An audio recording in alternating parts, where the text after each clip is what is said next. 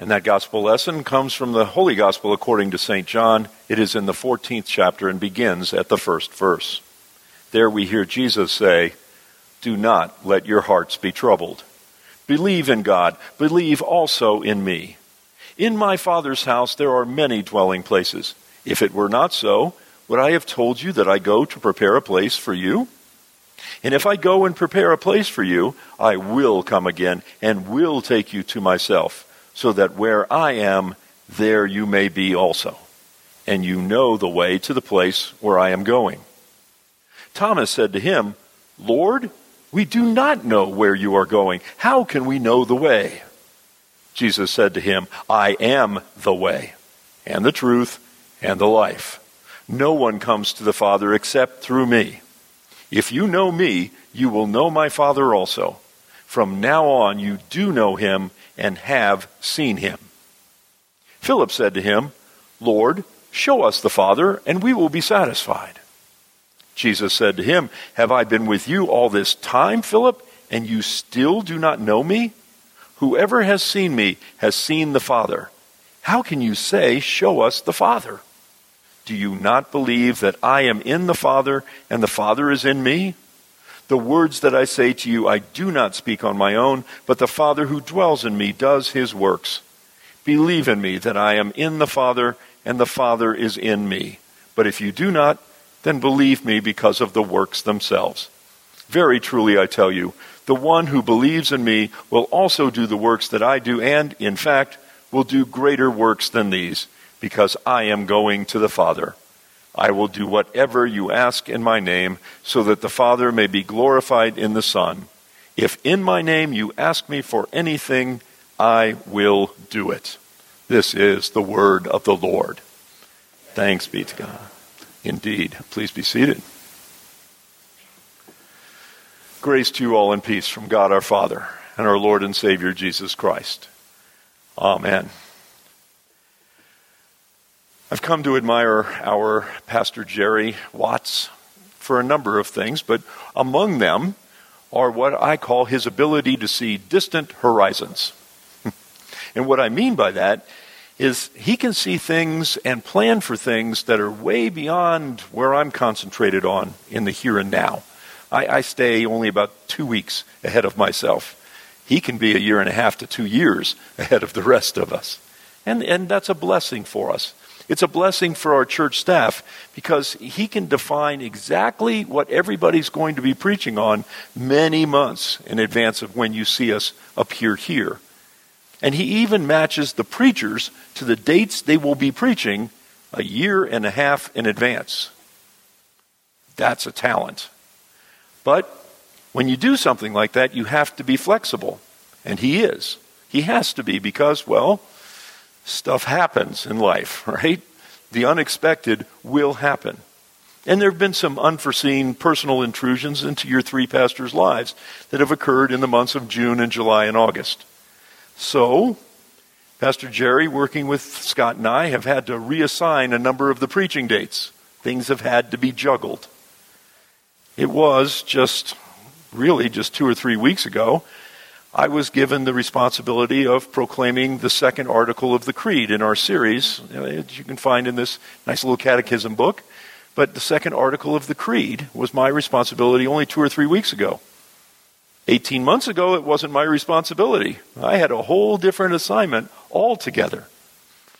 But it's natural that what we hear this morning, this preaching on the Son, this proclamation of the Son, should follow what Pastor Watts gave us last week, which was proclamation on the Father. And so as the Father precedes the Son in our creed, so it does in our consideration from this place.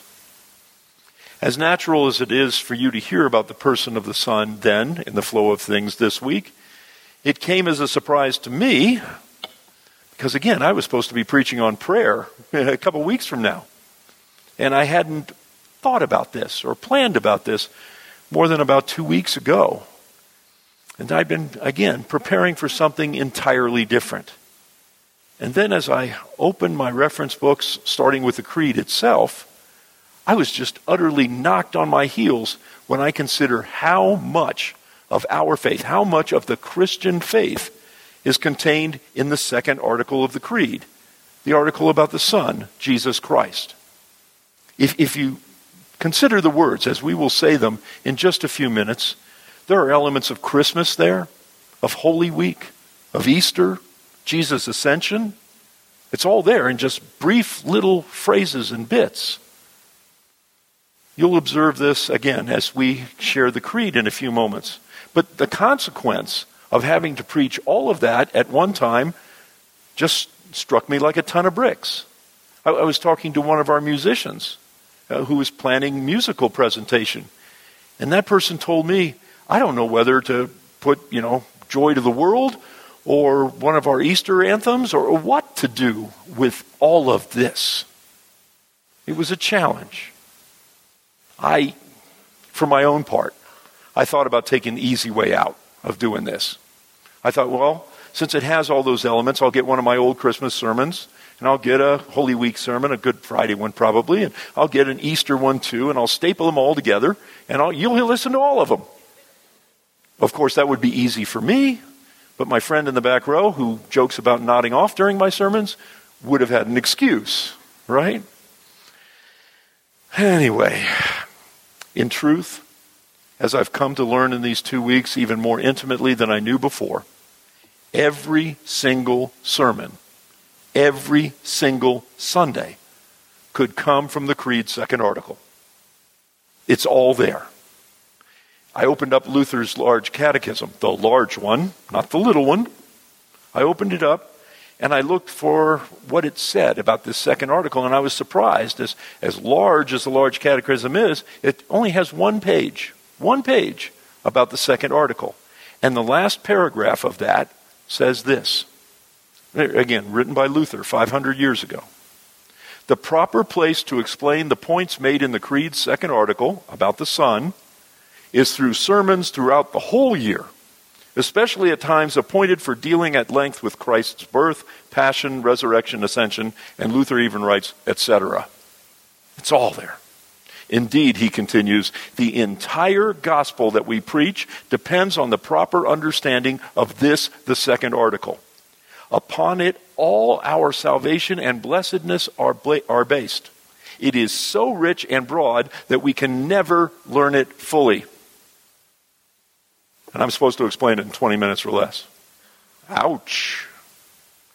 So, with that hanging over my head, I thought, well, rather than trying to say anything about everything that matters, I thought I'd limit today's message to a consideration of what that one word, Son, means, and what it should mean to those of us in the church. Now, I would say most of us think we know what the word son means. It's a common English word. Many of us, use it quite often. After all, roughly half of us, the ones who are male, are sons ourselves. I confess to being one of those. Now, just using my family as an example, Jessica and I have raised one son. He's now grown, married, has a family of his own, and his name is Kyle. Kyle has, in his family, 2 sons of his own. We've also raised 3 daughters. 2 of them are now married and raising their families. The third has just finished college. But those 2, Karen and Brittany, they each have 2 sons. If you're counting, that's a lot of testosterone. And therefore, my wife reminds me it's a great blessing that we also have 5 granddaughters to balance all that mess out. But your family experience, if it's anything like mine, comes to an understanding of what a son is because you encounter them. They're in your home, or they're in your extended family's homes, or you are one. We get our understandings from the contact we have with sons. This concept of a son is obvious. It's obvious because it's part of our human experience. But I have a question for you this morning. Is the experience of Father and Son in the Godhead, that which we confess in the Creed, is that the same as the Father-Son experience that we have in our normal family lives? Are they the same? Well, in an effort to try to draw some clarity to that, Let me take a bit of time to recount the story of Abraham's sacrifice of Isaac.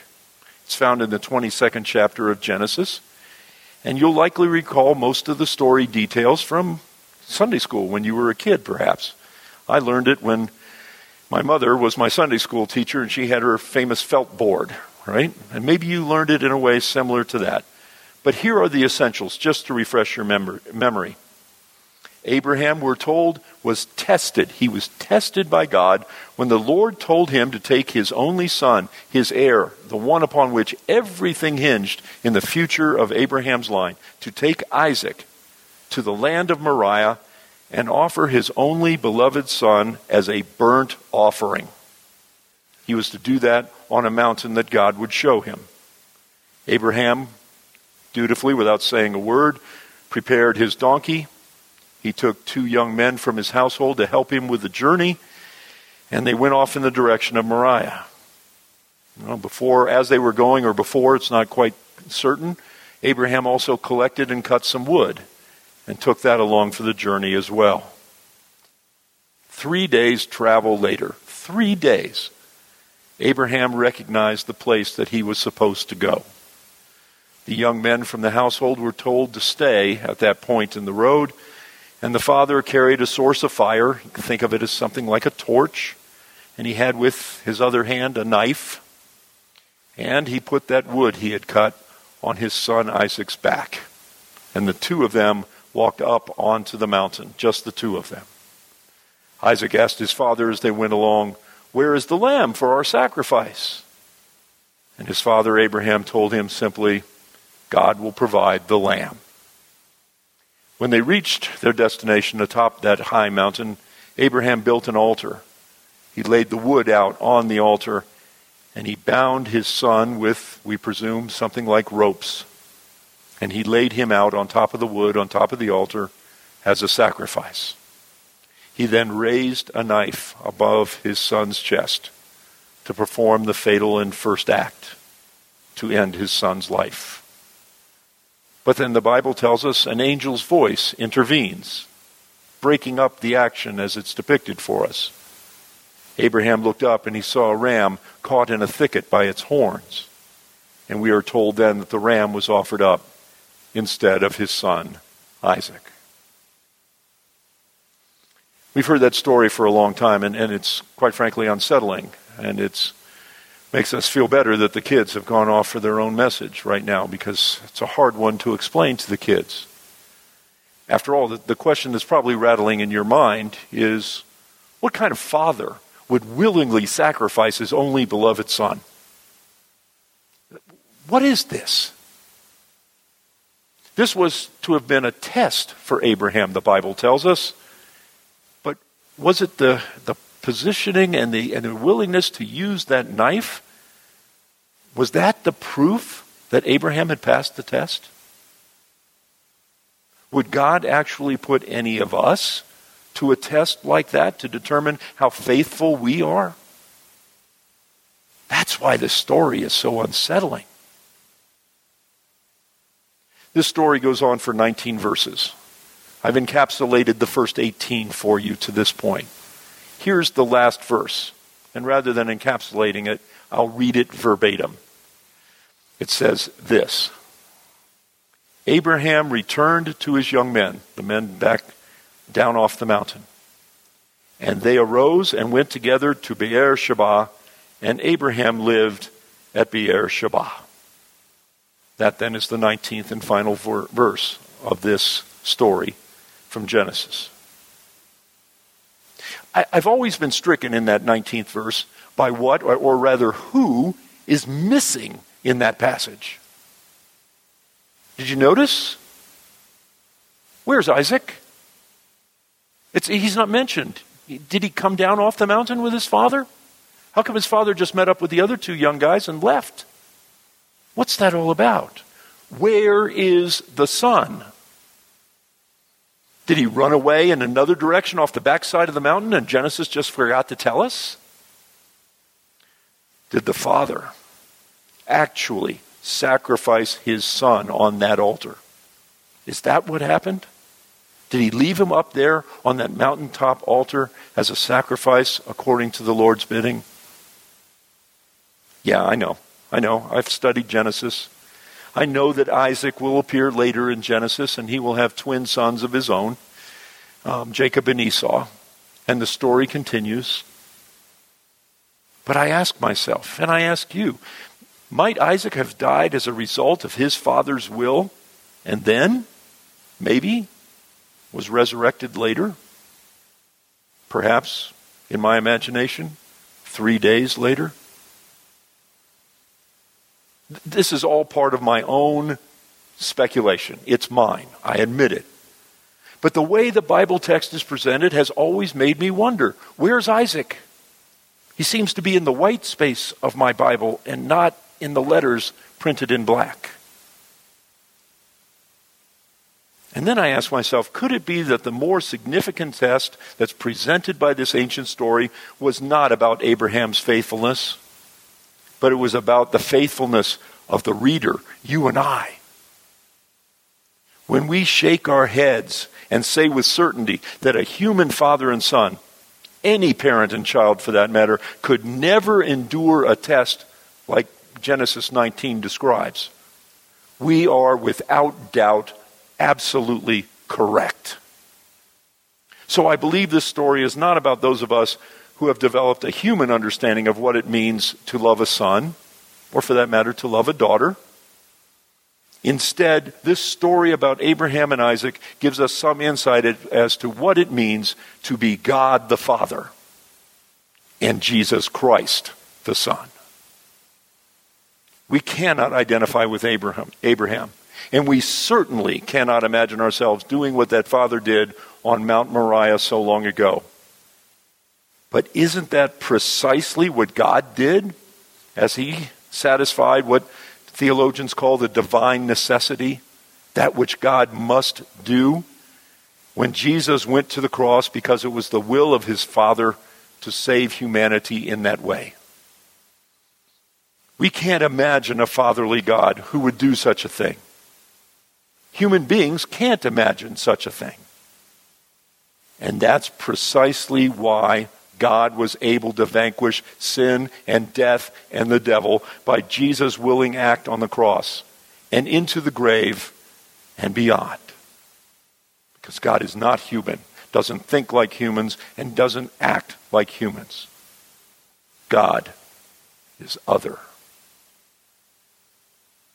But what I tell you this morning has pointed more to the Father than to the Son.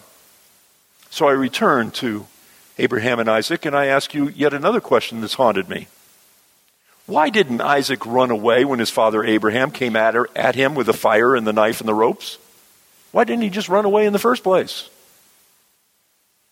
You know, in my image, for much of my life, I remember my mother's felt board. And Isaac was a kid on that felt board. But that's not what the Bible tells us. Isaac was roughly 33 years old when that vignette happened in chapter 19. That would have made his father 133 years old.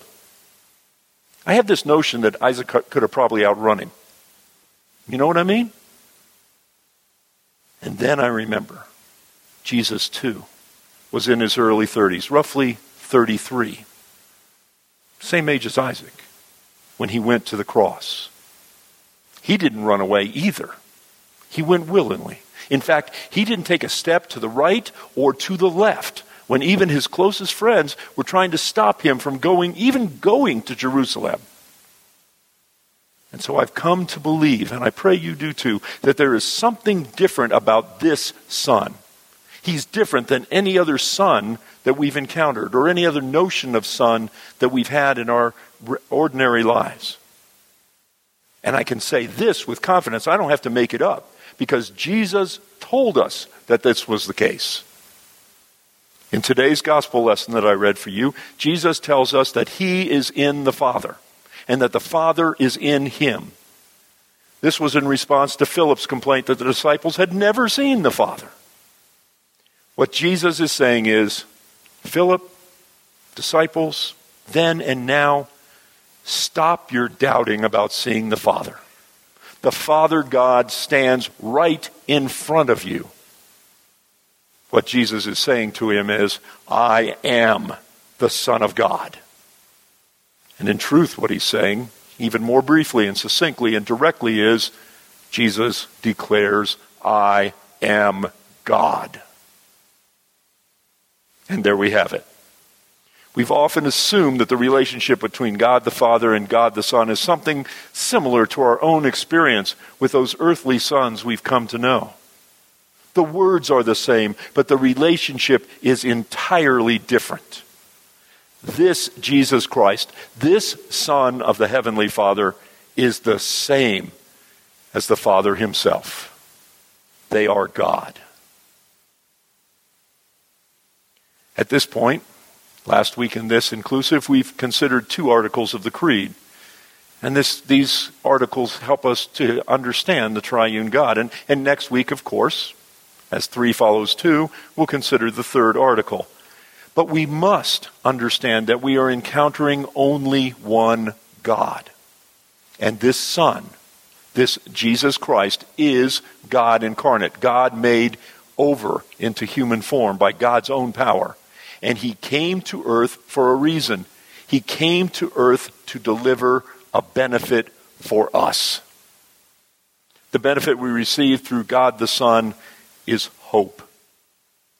He has come among us to show the way, as he said to Thomas. The way includes loving God and actively loving our neighbor. Jesus showed us how to love our neighbor, how to do it. He calls us to follow him to do the same. He's also shown us the way to the place he has prepared for us. That little word we use for that place is called heaven. Have faith, he commanded us. Have faith. Our faithfulness may not, and it should not, look like Abraham's. But God's faithfulness is far stronger than that shown by the man who would later be called the father of faith, the man on top of Moriah. God has made himself to be for us the Son of God who has given humanity absolutely everything possible. He did that, Jesus did, not for his own glory, but for your sake and for mine. From this Son rises our hope. Hope that those things which torment us in this life will be put aside when we arrive at the place the Son of God has prepared for us.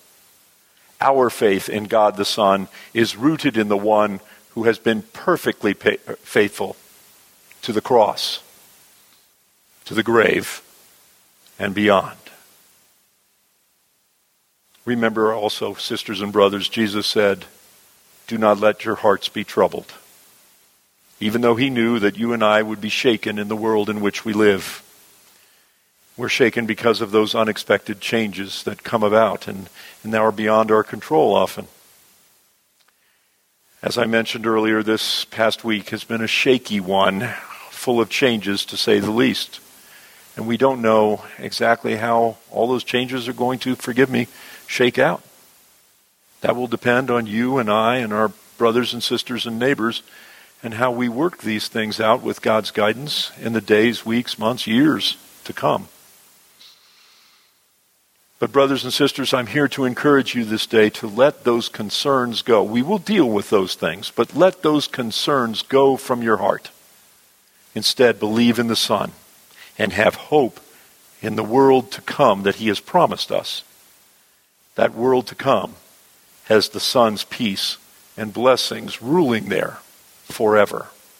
And these things that bother us in the here and now will be vanquished just as sure as sin, death, and the devil have already been. Thanks be to God. Amen.